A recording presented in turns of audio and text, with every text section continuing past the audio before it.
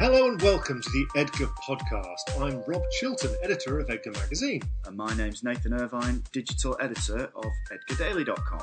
Coming up on today's show, we embark on a special mission with Ben Affleck. We check into Dubai's new hipster hotel and take aim at the Fortnite World Cup.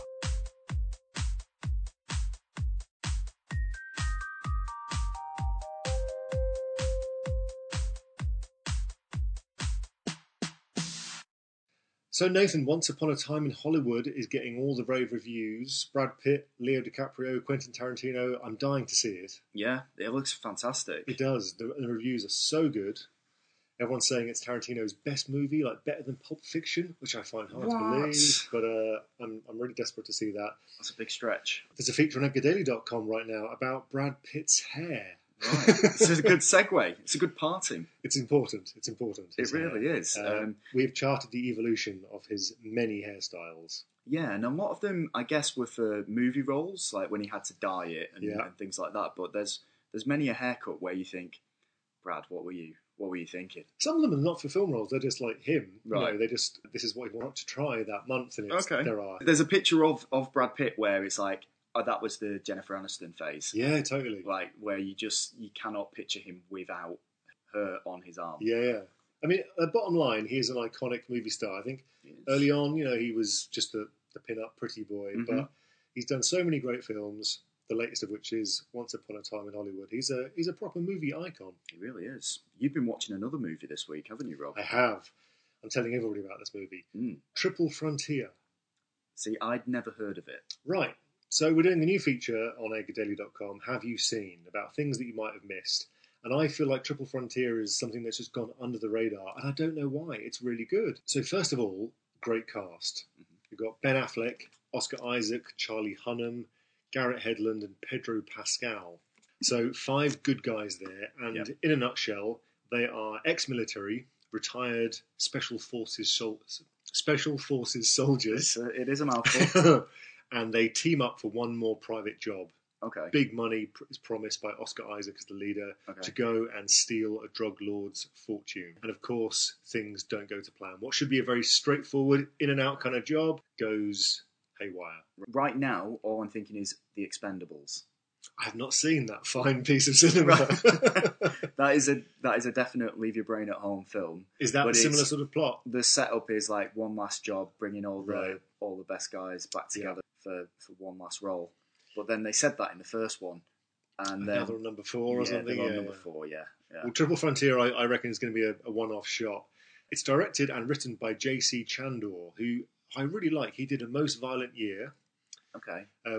Also with Oscar Isaac. Yeah. He did All Is Lost, the Robert Redford film, where he's alone on a boat and it sinks. Yeah. And he did one of my favourite films the last 10 years, Margin Call, about the financial crash. Oh, yes, you were telling me about that one. J.C. Chandor is definitely a writer-director who's going to do great things. He already has done some really fantastic movies, but he just keeps knocking out these movies. It's great. It's interesting because this is one of Netflix's originals, right? Yeah, correct. So it's only on Netflix. They've obviously had success in the Academy Awards with Roma. Oh, yes. The movie that won this year. Yeah. And I think it's like the original series is only going to get better because the recent news, I know it's all been about bad news for Netflix with the share price going down. There's talk of, because of The Office US is leaving the platform and Friends is leaving the platform, that their subscriptions are going to go down even further. Yeah. But, I mean, just to keep those 2 series that I was just talking about was like hundreds of millions of dollars that it would cost just to keep them there. But all of that money can be pumped into things like Triple Frontier now. Like, they're already going above and beyond what anyone else is doing at the moment. And I know that there are challenges coming with Amazon getting better. We've got the Disney one that's coming soon. All these streaming platforms. But Netflix seems to have it on, like, down pat. They know what they're doing with their original series. Are people still watching Friends? Apparently so. It's great. It was great 15 years ago, but I can't believe people are still watching it. I guess maybe new audiences are finding it. Well, there's a really good theory about things like The Office US and Friends. It's that you don't actually watch it. It's just a comfort thing to have on in the background while you get on with your evening. Okay. So you just put it on. It's just background noise, and you go about your business. You check your phone, you check your emails, you make some food. And that's why they're saying that it's a bad thing. Really? Not necessarily a new audience. Okay. But Triple Frontier, don't be put off by the fact that it's on Netflix. I think maybe people have this perception that a made-for-TV movie is going to be substandard, but really, this would sit in a cinema, very easily. I think it's cinematic quality. It's great cast. It's obviously got a lot of money behind it. There's lots of locations and all the equipment, all the bells and whistles. So definitely worth a look. So Nathan, there is a major sporting event happening at the moment, but it does not involve any star players like Leo Messi or footballs. It is the Fortnite World Cup. It is. Now, please explain what this is all about. Firstly, it's an e-sport. Right. So I know lots of people don't believe that they're true athletes, these people that sit in front of a computer and play, but they do train like athletes. Really? As I've put an article on the site about this. Okay. So they have their own training facilities, they have their own physios, they have their own nutritionists, psychologists, everything. These people have been training for this World Cup for Fortnite, which is one of the world's most popular games right now. Okay. To give you a bit of an idea about the age categories for people that were taking part, you had to be 13 or over to take part. Okay. So it's very young people that are playing this tournament. It's actually already taken place as we speak, and the winner has been declared. The winner was 16, and he won more prize money than Novak Djokovic did at Wimbledon, and also more than Tiger Woods won at the Masters, the recent Masters. What is the prize packet for the winner? $3 million. Wow. Yeah, for playing a game. And so where did the Fortnite World Cup take place? What goes on? It took place at the Arthur Ashe Stadium, tennis stadium in the US, which holds like 23,000 people. Yeah. Each day it was getting around 10,000, 12,000 people that were coming to watch it. And the whole setup was like insane. They had big screens everywhere. Yeah. They had like booths like selling like shirts of the famous players and teams. Right. Like $80 for these shirts of these players. With your player's name on the back of it? You could put your player's name on the back, right. but for $80. And it was a day of watching other people sit down and play games. And is there like noise and cheering? Like people root for their favourite player? Yeah, there was even a bit of booing as well. Oh, right. Some people that had been caught cheating previously in the lead up to the World Cup qualifying were booed on stage. So when they got killed or they were out of the competition, there was loud cheers going up. Yeah, really. So there's already got their heels and their favourites in there for the world of esports. And Fortnite is a game. It's a shoot 'em up game, right? It is, yeah. Now I'm consider myself as a gamer. I play as much as I can.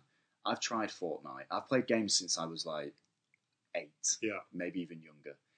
I've tried Fortnite. I like to consider myself as quite a competitive gamer. I can't do it. It's too quick. Why is it so hard? Because there's lots of shooting, which is fine. I'm fine with that side of it. But there's also lots of like building at the same time. Oh, right. So it's like switching between the two. You like build yourself a little fortress so that you can't be shot. And you watch these people play it, and the speed that they can create a building that goes up into the sky.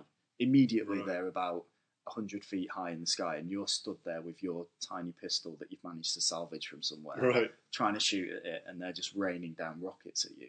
So it was just something that I just couldn't get my head around. But when you watch the game being played, it all makes sense. You can see what it is. It's just last man standing wins, and that's it. Now, why do they need a physio? Because I imagine the strain on the wrists and the fingers, the shoulders, must be quite intense. The RSI, it must be a killer. But yeah, they train for like 30, 40 hours a week. A lot of these people. Like, do you mean training playing the game, or like doing push-ups? Training playing the game. Right. Yeah. All of those excuses about like, I'm just gonna one last game, It's a waste of time. Your parents shouting at you and things like that. Get out in the real world park and play a game. Yeah. Exactly. That's sort of dispelled that now. So they've got reason to sit in front of the computer screen for 8 hours a day. Will there be a World Cup every 4 years, like the Football World Cup or the Olympics? It'll be every year now. Every year, So they have esports tournaments for lots of different things. League of Legends is a massive one. Right. Dota 2 is another huge one as well. All three are very confusing as you watch them. Like, it's hard to tell what's going on. Okay. But I think the esports business is only going to get bigger and bigger. Yeah. And the Fortnite World Cup will be at the centre of all of that. Yeah. It's grooming now, Rob. And what is this that I see in front of me here? So it's a very lovely new grooming brand has arrived in Dubai. Okay. And it's called Murdoch London. Mm-hmm. And it's a very classic English grooming brand of products. But what I like about it is that it's been created by barbers themselves. Right, okay. Not scientists in a lab. It's the actual guys who are there at the coalface, the front line, Right. cutting hair, trimming beards, administering shaves. So they've all got together and they've used all their experience and expertise to create these products. So they are like tried and tested. Amazing. So like these are big in the UK then, I take it? Yes. It's a really nice old traditional sort of brand, but it's got very cool packaging, like really nice classy navy, blue and white packaging. Mm-hmm. Very simple, very stripped back. Everything's made in England. Everything's very natural. And the shaving products are scented with this lovely cologne of theirs called Avalon. It's very herby, citrusy, so it's got a lovely, fresh, clean smell. And it's just arrived in the UAE at 1847 salons. There's several of those around the city. Yeah. And so 1847 have now introduced 2 new shaves to their menu using the Murdoch products. Okay. So you can have a traditional shave, 65 dirhams for 20 minutes, or a perfect shave for 85 dirhams, which is 25 minutes. So a little bit of extra like hot towel, cold towel, a bit of extra shaving oil. Yeah. Using all the products from the Murdoch brand. Rob, I've been to Mina Brasserie. Right. But I've never done the brunch. That is something that you did this week. How is it? Brand new brunch. Just started up. And I do love a brunch. So when there's a new one in town, my ears prick up. Okay. So I went along to Mina Brasserie in the Four Seasons DIFC. It's a lovely restaurant, isn't it? It's a very French-looking place. It reminds me of somewhere you'd find in the West Village in New York City. Yeah. You know, it's bright and airy, lots of plants, lots of copper and wood, brass railings around the side. It's a really lovely looking place. Yeah. And they've got a new brunch there, the venison ravioli. That's the dish that I keep thinking about. Okay. It wasn't, like, what I loved about the brunch is that it wasn't overwhelming. So the ravioli, for example, it was just 4 pieces on a plate. That was it. Just a little taste. That's all you want. You don't want to walk out of brunch feeling like you've been hit by a sledgehammer. You just want to take it easy. Yeah. There was a nice little bit of seafood to start with. All the tomatoes came from a local organic farm in Abu Dhabi. Okay. Which was a nice touch. Nice. There was burrata. There was short rib with horseradish potato mash. Oh, sounds interesting. Which was very, very good as well. And then there was a 3-tiered plate of desserts, but just very small desserts, little bites, just nothing crazy. So it was a table service then? It was like everything was brought over to you? Exactly, a la carte, which is my favourite kind of brunch. I don't like the big buffet style ones. The elbows out, let's get in there. Let's get right in there to the breads. Is it can you reorder the things that are in there, or is it like just once you've had your lot, get out? If you love that venison ravioli, you can order a second plate. Okay. I mean, who would order a second plate of venison ravioli? I can't imagine. Yeah.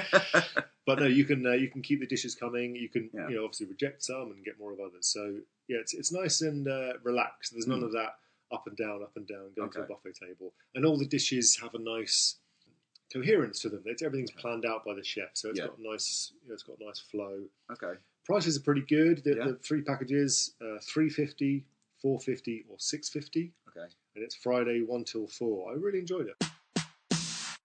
Let's talk hotels. Let's. There is a new one in Studio City, of all places. Glamorous Studio City? Yeah. Wow. It's called the Studio One Hotel. I've heard of it, yeah. So it's the sister of the Media One Hotel in Media City. Mm-hmm. So kind of young, fresh, contemporary, a little bit edgy, in its design. Mm-hmm. And I had a staycation there this week, and I was very impressed. You had a staycation in Studio City? I did. You lucky man. Wow. It was like being in a boutique hotel in LA. Wow. It's unusual, it's unique. There's nothing else like it in Dubai, for sure.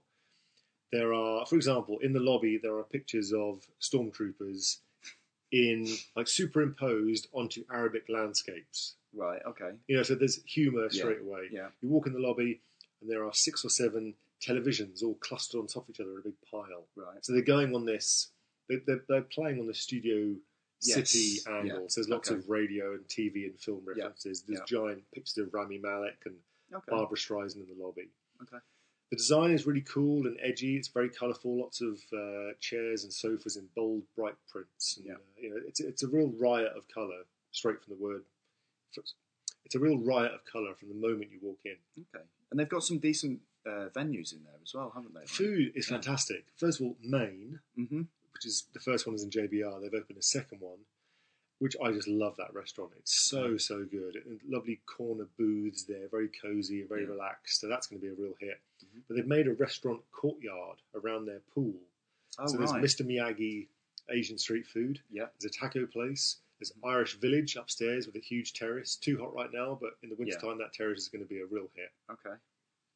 That's like incredible because it's right next to Arabian Ranches as well, isn't it? Correct. So, because at first I was like, who lives out in Studio City and who's going to fill up those venues? Yeah. But with Arabian Ranches being so close, those like the restaurants and the bars are going to be, they're going to do a roaring trade there. And also, I think if you're willing to go to a restaurant and say DIFC and get in a taxi for let's say 15 minutes, there's no real difference between going to Studio City instead. It's just a different direction, and maybe because you're going out to the desert, it feels like it's a bit odd. But really, I think Maine is good enough to attract people to make that journey.